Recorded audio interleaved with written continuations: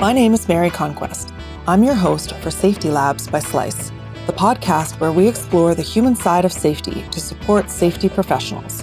We move past regulations and reportables to talk about the core skills of safety leadership: empathy, influence, trust, rapport. In other words, the soft skills that help you do the hard stuff.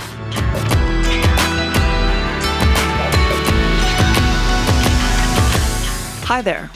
The story of Alcoa's turnaround under CEO Paul O'Neill is the stuff of legend. In 1987, Mr. O'Neill, a virtual unknown on Wall Street, was a surprise choice for chairman and CEO. In his first address to Alcoa's nervous investors, he scared the pants off them by starting his speech with, "I want to talk to you about worker safety." Instead of focusing on share value, cost savings, or global markets, he explained his plan to make Alcoa the safest company in the United States by aiming for zero injuries. This singular focus changed everything about how people worked at Alcoa, and a year later, profits hit record highs. When O'Neill retired 13 years later, annual net income had increased fivefold. Now, this story is a safety professional's dream come true. But that's only one chapter in Alcoa's story. The mantra of zero injuries only took the company so far, and today's guest is here to tell us the story of the years that followed. Steve Scott worked for global mining and metals giant Alcoa for over 30 years. He moved through the ranks from general factory worker to supervisor and cast house superintendent. In 2008, Steve assumed the role of continuous improvement manager at Alcoa's U.S. primary products business, supporting 8 aluminum smelters and a refinery. For more than 10 years, Steve was involved in leading HOP implementation at Alcoa. He spent his last 4 years there as the Director of Human Performance and Continuous Improvement, charged with embedding HOP and critical risk management across all of the company's sites globally. He primarily focused on serious injury and fatality prevention. In 2019, Steve retired from Alcoa and started work as an independent consultant. He now helps other organizations put HOP, New View, and critical risk management principles to work. He aims to engage employees in serious injury and fatality reduction, all while improving overall business performance. Steve joins me from Charlestown, West Virginia. Welcome. Glad to be here. Thanks for asking.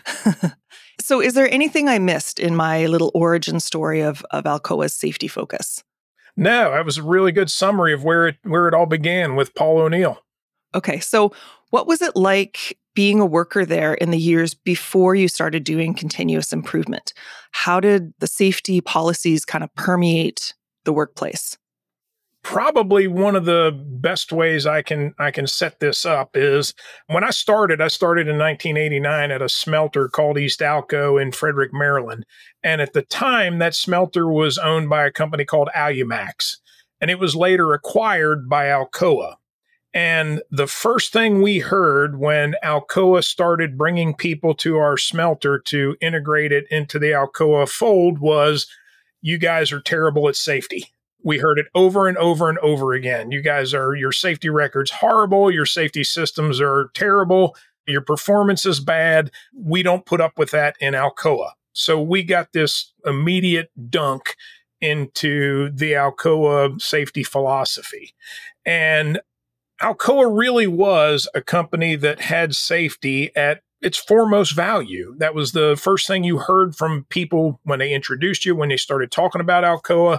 Like I said, the first thing that hit us when we were integrated into Alcoa, and it really was at the forefront of everything they did. So what we started seeing on my end, because at that time I was a brand new first line supervisor in the cast house. So what we started seeing on my end was every safety incident was a really bad negative event. Now, you probably think, well, of course it was a negative event, but I mean, we were issuing discipline, we were reprimanding people, we were counseling people, and that behavior, I was rewarded for doing that. Mm-hmm. It was reinforced on me that that's how you hold people accountable. That's how we keep these things, keep this performance going. Whenever there was an event that rose to the level of an OSHA recordable or a lost workday, it generated more scrutiny. So what we found ourselves doing, and in talking in people with other companies, this is really, really common. We found ourselves trying to figure out any way we possibly could to avoid classifying something as a recordable or a lost workday. Case management was the term everybody used because that number got so much scrutiny. It was part of our performance objectives. It was published all over the place, and anybody that wanted to know anything about that plant, that was one of the things that they saw. So while we felt like we were doing all the right things to try to manage safety, what we found was we were actively discouraging people from telling us about safety events. Right. Until we had an event that was too big to hide, Mm. a lost workday case or a recordable where someone actually needed medical treatment. So over time, we really started to see that we were actively discouraging people from telling us stuff that might have allowed us to learn and improve and put better controls in place to prevent the next bad thing from happening. But that's kind of the trap we got caught up in with this drive for zero. It was really clear that zero was good and anything else was bad. And so zero was the bar that we used to determine success or failure, good or bad, reward or punishment. And when that's the case, people just quit telling you things. It's almost a human nature.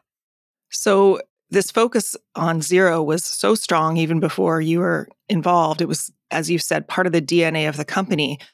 How hard was it to step back and question and say, okay, there's something wrong here? Like there was clearly something wrong, but how did you figure out that it was something as fundamental as what had been part of the way Alcoa worked for so long? Yeah, when I first came into Alcoa, when I was still working at a plant, I was in operations. And then I was in a continuous improvement role. And eventually I kind of got pulled into the corporate safety department. And one of the things we started seeing was we would go to a plant, and what we saw at the plant didn't reconcile with the plant's safety performance. So we would see and hear things that worried us, but we would look at the plant safety performance and everything looked great. Right. And everybody does this, right? Every corporation, one of the checks you use is you look at the plant safety performance and you compare it with their workers' comp expenditures, because workers are not going to avoid a comp claim if they're off work. It's how they pay their bills. And so that was one of the things we started seeing was we saw some of those anomalies where I've got a plant that's, got really good lagging indicators, low lost workday rate, low TRIR, but they're spending a lot of money on workers' comp. Something's out of the ordinary there. And then we start seeing when we had a significant event and we'd go in to talk to people, we'd hear things like, well, that almost happened a year ago, or, oh, I can remember when that happened back when. And we go look through the records and we can't find any record of it having been reported. And so the easy thing is to look at that and say, well, these are, I don't want to use the term bad people, but these are people who are not doing what they're supposed to be doing. Mm-hmm. When the reality was these are people that were being incentivized to tell us what we wanted to hear. If my paycheck, my bonus, and the higher you get in the company, the bigger percentage of your annual pay is that variable comp. And when my variable comp is dependent on that number, I'll do everything I can to influence that number. And that's just human nature. So that's what we started seeing. And we started thinking about how to manage that.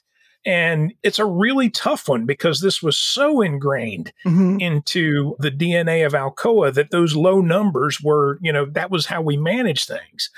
I give a lot of credit to my boss at the time was Laurie Shelby, who now works with Tesla. Laurie was the one that convinced, and Laurie got some help when OSHA changed their rules to basically make it really hard to incentivize lagging indicators. So Laurie went to our board of directors and our CEO and executive lead team and convinced them, okay, we need to take those lagging indicators out of everyone's performance objectives. And she succeeded. And I want to say the year was about 2017 was the first time that no salaried employee in Alcoa had a performance objective related to DART rate or lost workday rate or total recordable rate. And that sent a really strong signal to the organization that, hey, you don't have to manage that number. What we want you to do is keep people safe, not manage that number. And that was a big change point in Alcoa. I would think so. So at this point, you're looking for fresh ideas. You know what's not working. Tell me about how human and organizational performance came onto your radar and started being implemented. That all really started in about 2007. The guy who was the corporate safety director at the time was a guy named Jeff Shockey. And Jeff met some people that were involved with human and organizational performance and thought this was the next great thing to continue our safety journey. We're still focused on zero, right? But this was a way to get us closer and closer to there. So Jeff brought in a guy named Rob Fisher, who is still runs a company called Fisher Improvement Technologies. He still does a lot of work with HOP in organizations. And we started trialing it at one of our big Alcoa plants in Davenport, Iowa. And it kind of picked up from there, got across the company. But again, it was still focused on preventing bad things from happening, right? We focused a lot of attention on identifying error likely situations and being able to predict when we have a higher than normal likelihood of error and what are some of the tools we can use to reduce our error rate. So it was really heavily focused on preventing bad stuff from occurring, which is great, right? It's a really good thing to focus on.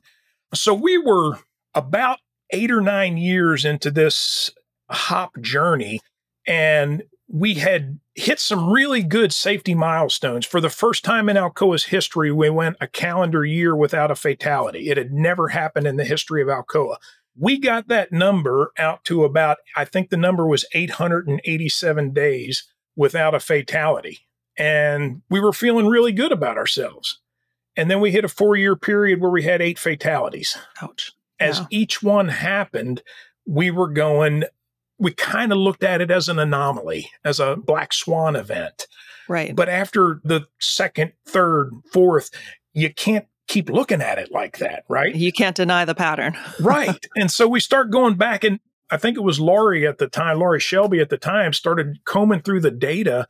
And during those 887 days where we were fatality free, we had some really, really scary events happen where we were just lucky no one was killed. And then we started running out of luck because, luck's a terrible strategy for fatality prevention. So when you get in a position like that, you have 2 choices. You can keep doing the same stuff harder, or you can do something different. And we made the decision that what we were doing the same stuff harder, wasn't getting us where we needed to be. So what do we need to do different? We had a lot of contacts. Alcoa had a lot of contacts in Western Australia with other big mining companies. And in the mining business, especially with Rio Tinto, they were big on this process called critical risk management, which basically says, what are the hazards that are going to kill people? What are the critical controls that are going to keep them from dying when that event occurs? And how do we manage them effectively? So this really forces you to shift your thinking. We were thinking we could prevent every bad thing from happening. Critical risk management says, let's just assume the bad thing is going to happen. And how do we protect people when it does? So going back just a little bit, it's interesting to me. I had thought that the HOP stuff came after the zero injury focus had stopped and then moved into HOP. So obviously this zero injury focus and HOP can coincide. Oh, yes. And it did help you to a certain degree. Yes. But then in the end, you had to move to this critical risk management. Right. And almost everyone that practices HOP today will tell you that the target of zero is a self-defeating goal, right? That focus on zero. And there's lots of data to back that up. But we were I don't know what the word is. We were so focused on that idea of zero. It was such a thing with Alcoa. It almost felt amoral to let it go. The word blasphemous came to mind when you said when you were talking about Laurie Shelby talking to the higher ups, trying to convince them. I imagine that at first it sounded like blasphemy to them. Yeah. And had we not been going through that experience with that string of fatalities, that's the kind of talk that would have gotten somebody fired. I don't say that figuratively. When we first started introducing critical risk management to operations people, I went to almost all of the plants in Alcoa over the course of a couple probably over the course of the first year, and just gave an informal presentation to plant leadership about what critical risk management is. And I started off with this idea that focusing on zero is not working. And we need to plan for failures to occur and be prepared to protect people when they do. And when I would get ready to cue that slide up, I would say, okay, this next one, this is the slide that would have gotten me fired a year ago. And then I would say that. And everybody, people in operations, you could just see a big sigh of relief when you said that, because they know that not every accident is preventable. Right. That's why they're called accidents, right? Yeah. So telling them that we have to assume, we have to plan for bad things to occur, our focus needs to be on how do we protect people when they do. Right. And that just seems like such a much more realistic approach than telling people zero's achievable, every accident's preventable. We just need to keep focusing on preventing the bad things from occurring. I thought you were going to say that they reacted in shock, but it's interesting you said they reacted in relief. Yes. Because, otherwise you're holding people to a standard of perfection, really, right? Right. Expecting zero is expecting your people to be perfect, your process to be perfect, your equipment to run perfectly, the weather to be perfect, the customer never to change it's expecting everything to be perfect, and which is crazy, right? And when we go back and we think about how the message we sent when we started rolling out human and organizational performance, the first principle of HOP is error is normal. We all make mistakes. Well, if you believe that, how can you believe every accident's preventable? Those two just don't go together. Right. So you have to get over this idea that error is something that happens to bad people, stupid people, lazy people, people that don't care enough. Error is something that happens to all of us. We all make mistakes. We all deviate. Sometimes we'll all take shortcuts. We'll all make bad choices. Those things happen, especially in a work environment that's really dynamic and sometimes outright chaotic. So you really have to plan on, you have to keep asking yourself, what's the worst thing that could happen? And when it does, not if it does, but when it does, what's going to keep me from being seriously injured or killed? And is that enough? Right. You had a great example of that involving the crane. Can you share that with our listeners, the crane dropping a load? Yeah. So what we had to shift our thinking from, when you think about the task of picking up a heavy object with a crane, the thing that we desperately want to avoid is not dropping a crane load. The thing that we desperately want to avoid is dropping the crane load on a person. And that's a really big shift in thinking. Okay. So it doesn't mean we don't care if we ever drop a crane load, right? We still inspect our cranes. We still train our operators. We still do pre-op inspections. We still inspect the rigging. We still do all those things. But the thing we care about the most when we're picking up a heavy object with a crane is making sure nobody's underneath the load. Because when we drop a crane load, not if, but when we drop a crane load, we don't want it to land on somebody. This is the same thinking that automotive engineers realized somewhere back in the 1950s, that telling people to be careful and not wreck wasn't keeping people from dying in cars. So they started introducing seat belts and safety glass. And then later on, we got crumple zones and airbags and breakaway steering columns. Those things aren't there to keep you from crashing. They're put into that car with the 100% assumption that it will crash. Right. How do we protect the occupants when it does? So, that was kind of the switch we had to make from let's not drop a crane load to let's assume we're going to drop a crane load. How do we make sure nobody's there when we do? So you're, again, managing the critical risk. Yeah. I've heard other people too talk about it's a shift in thinking in terms of what you're trying to prevent. So twisted ankles, bad. Fatalities, maybe worth more time putting in to prevent those than, not that twisted ankles are good, but you know what I mean? There's a difference between those two injuries. That's the other problem with focusing on zero. Mm-hmm. I think it all goes back to Heinrich's pyramid, okay? Not necessarily the intent of Heinrich's pyramid, but the way we've interpreted Heinrich's pyramid. For years and years and years, we looked at Heinrich's pyramid and we saw everything down at the bottom, the unsafe conditions, unsafe behaviors, first aid case, near misses, first aid case. And we said, wow, if we can shrink that, then we're not going to hit the top, right? The problem with that thinking is you can roughly break up events into two categories: high frequency, low consequence events, and low frequency, high consequence events. So in lots of industrial settings, the most common injuries are slips, trips, and same level falls. They are rarely the source of serious injuries and fatalities. But if we think about Heinrich's pyramid, if we think about it, and that means that's the biggest number of injuries, we have to shrink that down so we won't get to the top of the pyramid, right? Which doesn't make any sense at all. The things that cause slips, trips, and falls are not the things that cause people to have life-altering, life-ending injuries. And the corrective actions you do to prevent slips, trips, and falls, working on your improving your walking and working surfaces, and cleaning up spills and better housekeeping and things like that, better footwear, that's not going to keep the next person from being run over by a truck, right?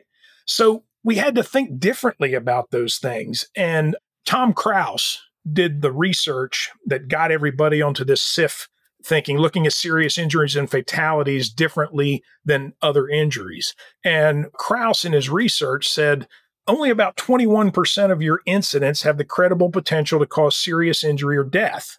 So all the work you do focusing on that other 79% of your incidents is good work, right? It's preventing those slips, trips, and falls and sore backs and twisted ankles, but it's not going to prevent the next serious injury or fatality.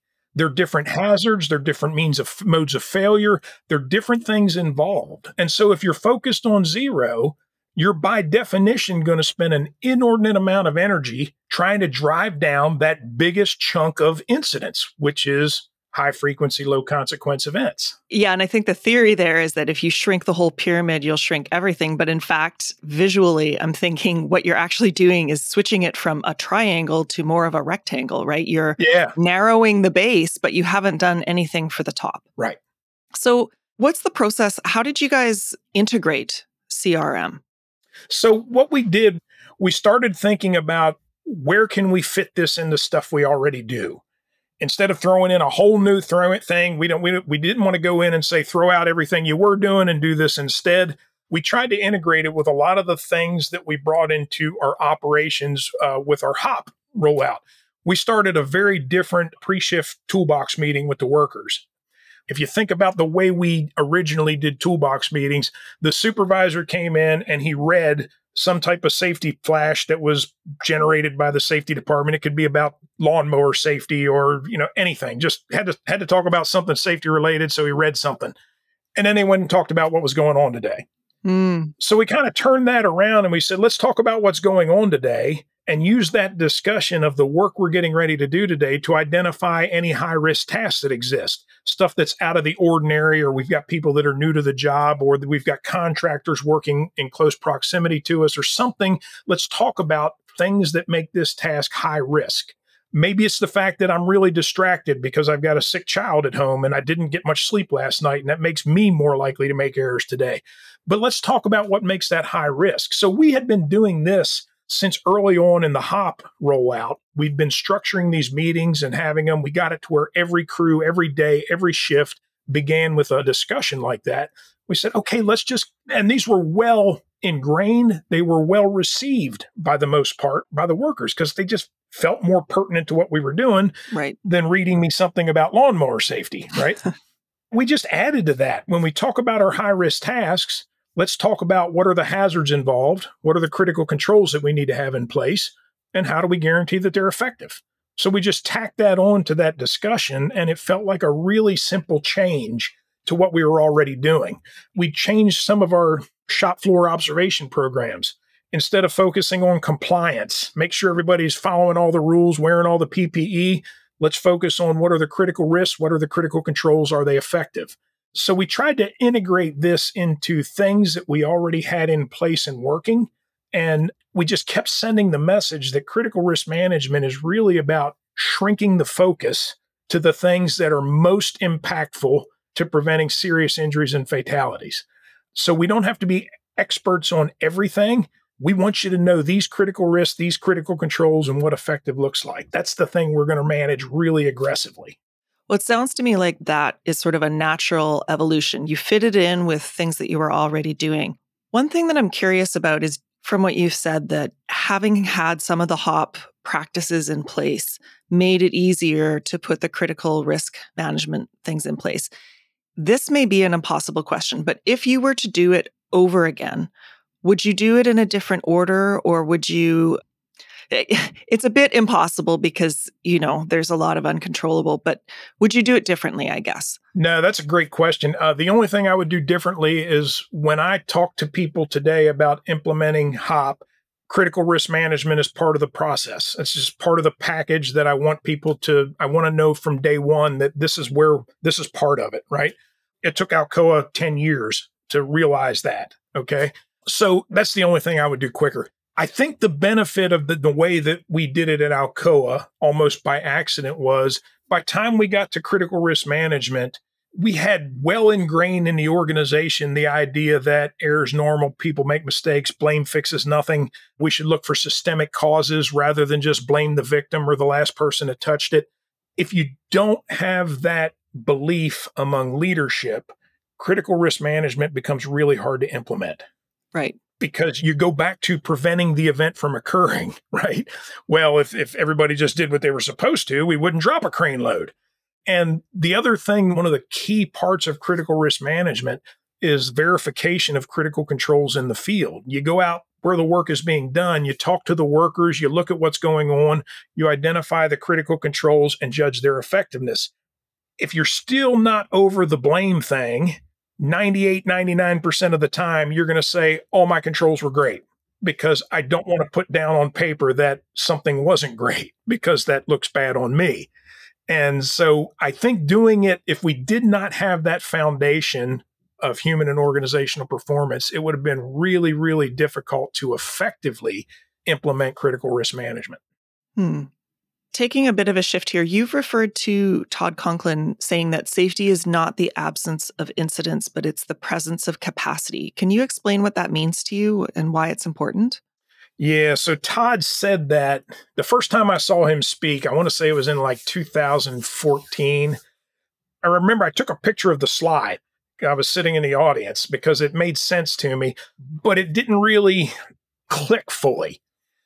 In 2015, there was an incident at one of the Alcoa plants where a worker was killed doing a really super boring routine task.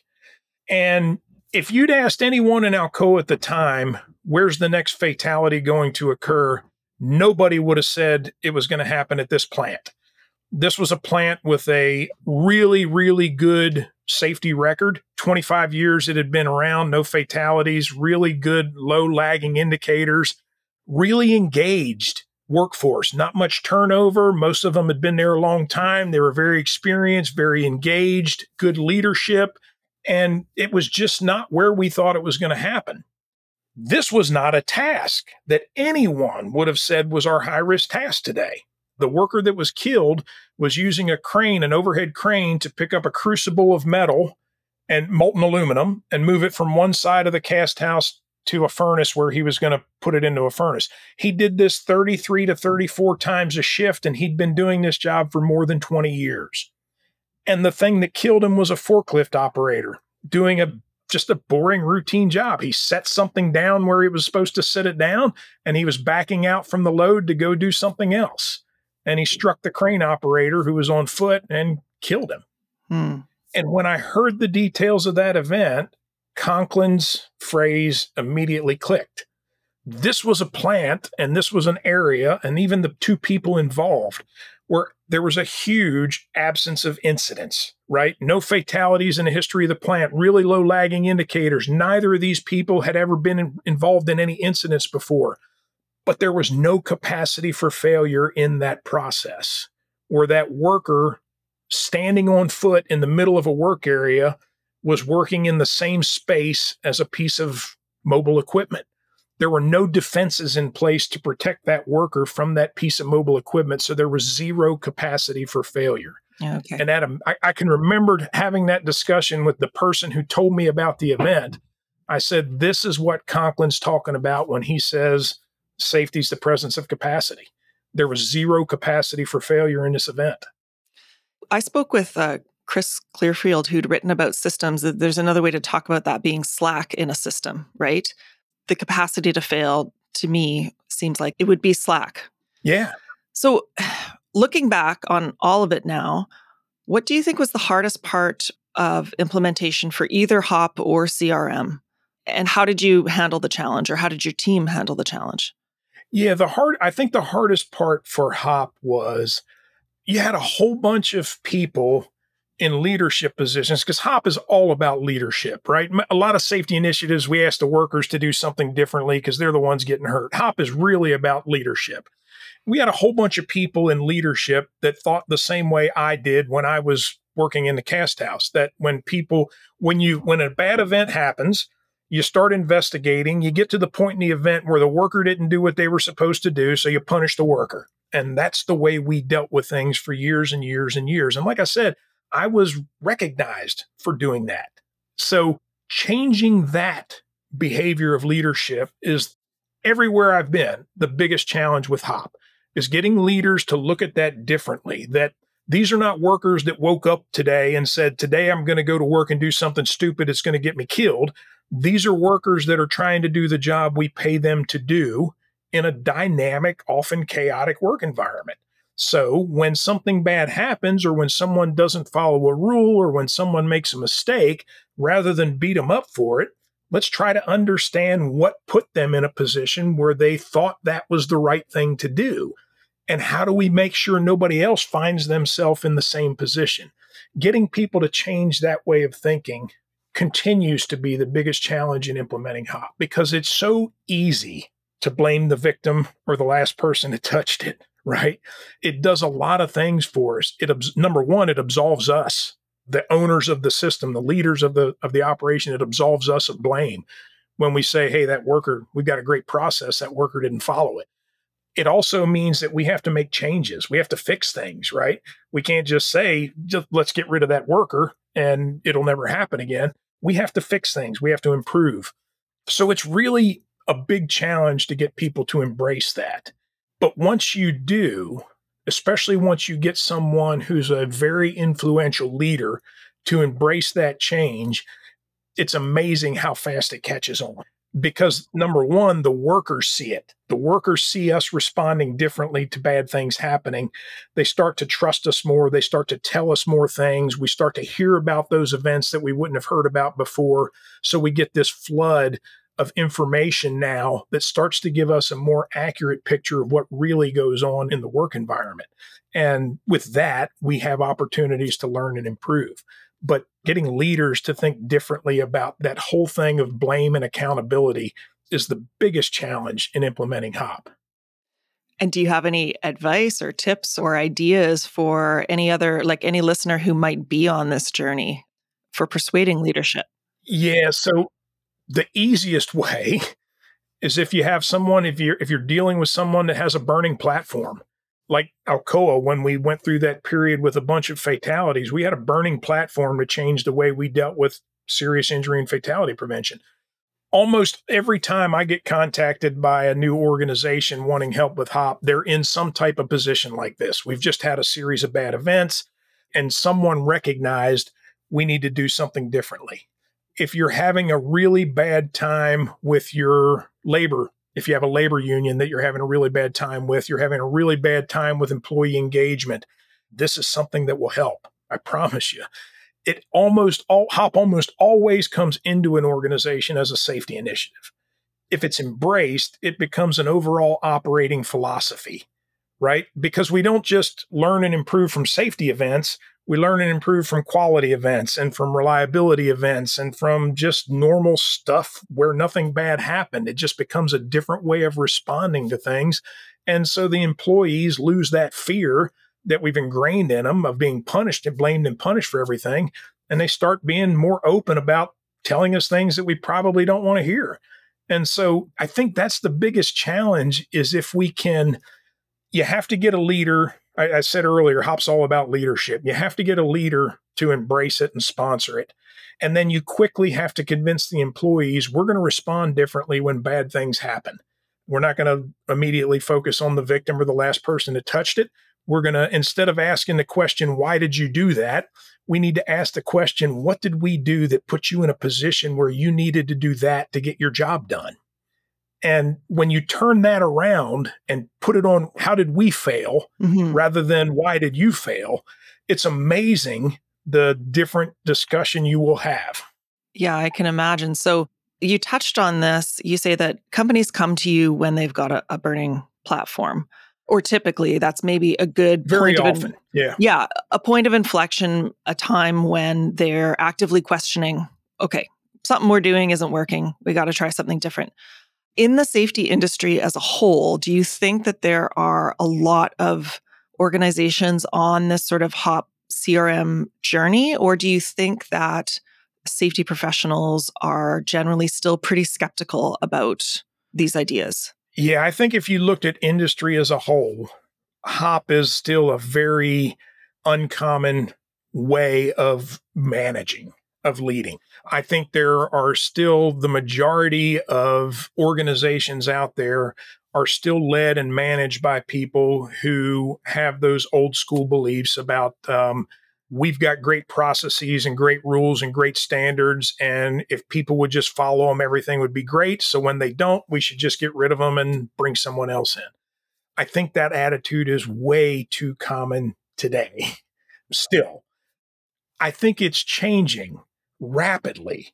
And I honestly think that the current labor crunch that almost every part of the US is in right now, where we just can't get enough people to run our plants, is going to accelerate that. You know, one of the things you can't do is you can't treat people badly when they're happy to leave and go somewhere else. And there's lots of opportunities to leave and go somewhere else. So I think this type of environment is going to make people, more organizations, question the way they treat and interact and respond to their workers. And HOP changes that. HOP changes the way you look at your workers. You don't look at them as problems to be fixed. You look at them as resources to be tapped, things that these people that are doing the work, or they're the experts on the work. And there's so much we could learn from them if we would just listen to them and work with them to improve things. So, yeah, I think there's a huge opportunity to do that. And it's lots of room to grow. Okay. And so for our listeners, what's the biggest takeaway that you would like someone listening to the podcast, safety professional, if they only remember one thing from what we've talked about, what would you like that to be? Only one thing. Just like memorize it all. You can't prevent every accident. Bad events are going to occur. The realistic strategy for keeping people safe is plan for the worst thing to happen and make sure you've got the right controls in place so that when it does, people aren't seriously injured or killed. Perfect. Great. So I have a few questions at the end that I ask every guest. And the first one, I'm going to call this the University of Steve. So let's say that you were put in charge of developing curriculum for tomorrow's safety professionals, for students. Beyond the regulatory and PPE and the kinds of things that they need to know that are technical, what kind of people skills do you think would serve them best in their future career that you could teach them? Being a better listener. So I got to preface this with saying that I'm not a trained safety professional, right? I'm an operations guy who got dragged into the safety profession, but most rewarding thing I've ever done. I think the biggest opportunity for when I see safety professionals, especially, well, it's both. It's young safety professionals just coming out of school, and it's 30-year safety professionals, is they kind of get pegged into this role of being the safety cop. I'm the person that's going around telling people to put their hard hat on or put their earplugs in, or, I'm enforcing the rules. I'm becoming the cop. And I think the thing I would advise people is this, the whole idea of Edgar Schein calls it humble inquiry. Instead of thinking, I know the answer and I'm going to tell you what to do, ask questions, be inquisitive, and listen to what they tell you. So instead of telling people, hey, wear your earplugs, hey, I see you're not wearing your earplugs. Is there a problem with the hearing protection? Is it uncomfortable? Is there hard to get? Is there some issue with it that I can, that we can work together to fix? Or what's the source of noise around here? Is there something we can do about it? So just making that switch from being the safety cop to being the humble, inquisitive person that asks good questions and then really listens to what people tell you. Yeah, I think that would do a lot for a lot of people in many industries. The other one is if you could travel back in time and go to the beginning of, I realize you said you were dragged into safety. So you can choose whichever moment in time was the beginning of your safety portion of your career. If you could only give younger Steve one piece of advice, what would that be? Yeah, I think I'd go back to when I was a superintendent in the cast house, because I think that's at the point where I really fell into that trap of blaming and punishing the victim every time something bad happened. And I would go back and tell young Steve, all you're doing is encouraging people to hide stuff from you. They don't trust you. They won't tell you things. They hide things from you until it's something that's too big to hide.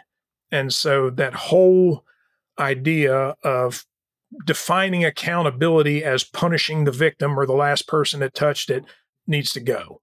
Think of accountability as creating an environment where it's safe for people to tell me exactly what happened so that we can learn and improve from it. Great. So if listeners are interested in learning more about anything that we talked about, are there any resources that you would recommend, books or websites or conferences? Yeah, I'm a huge fan of Todd Conklin. He's funny, he's entertaining, he's also very, very smart. Every time I've just had the privilege of being around him a lot during my career. And every time I'm in the same room with him, I learn something. He says something that just makes me think differently about something. Read anything he's ever written, listen to his podcast. He's got a podcast called Pre-Accident Investigations. Listen to that. If you ever get a chance to see him speak, go see him speak. He's very good. Sidney Decker is another person. He's not as entertaining as Todd. He's a little more dry and academic, but he's also wicked smart, has some really, really good thinking and teaching about accountability and how to define that and think about it differently. Awesome. And where can our listeners find you on the web? Probably the place you'll see me the most is just on LinkedIn. If you look me up on LinkedIn, Stephen Scott, it's Stephen with a PH. That's probably the place you'll find me the most. It's got all my contact information's on my LinkedIn page, and I usually respond within a day or so to anybody that contacts me that way. Great. Well, unfortunately, that's all the time we have for today. So thanks so much for joining me. Thanks for having me. Yeah, it was really good.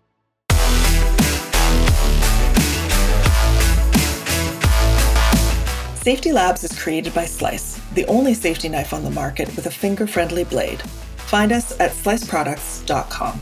Until next time, stay safe.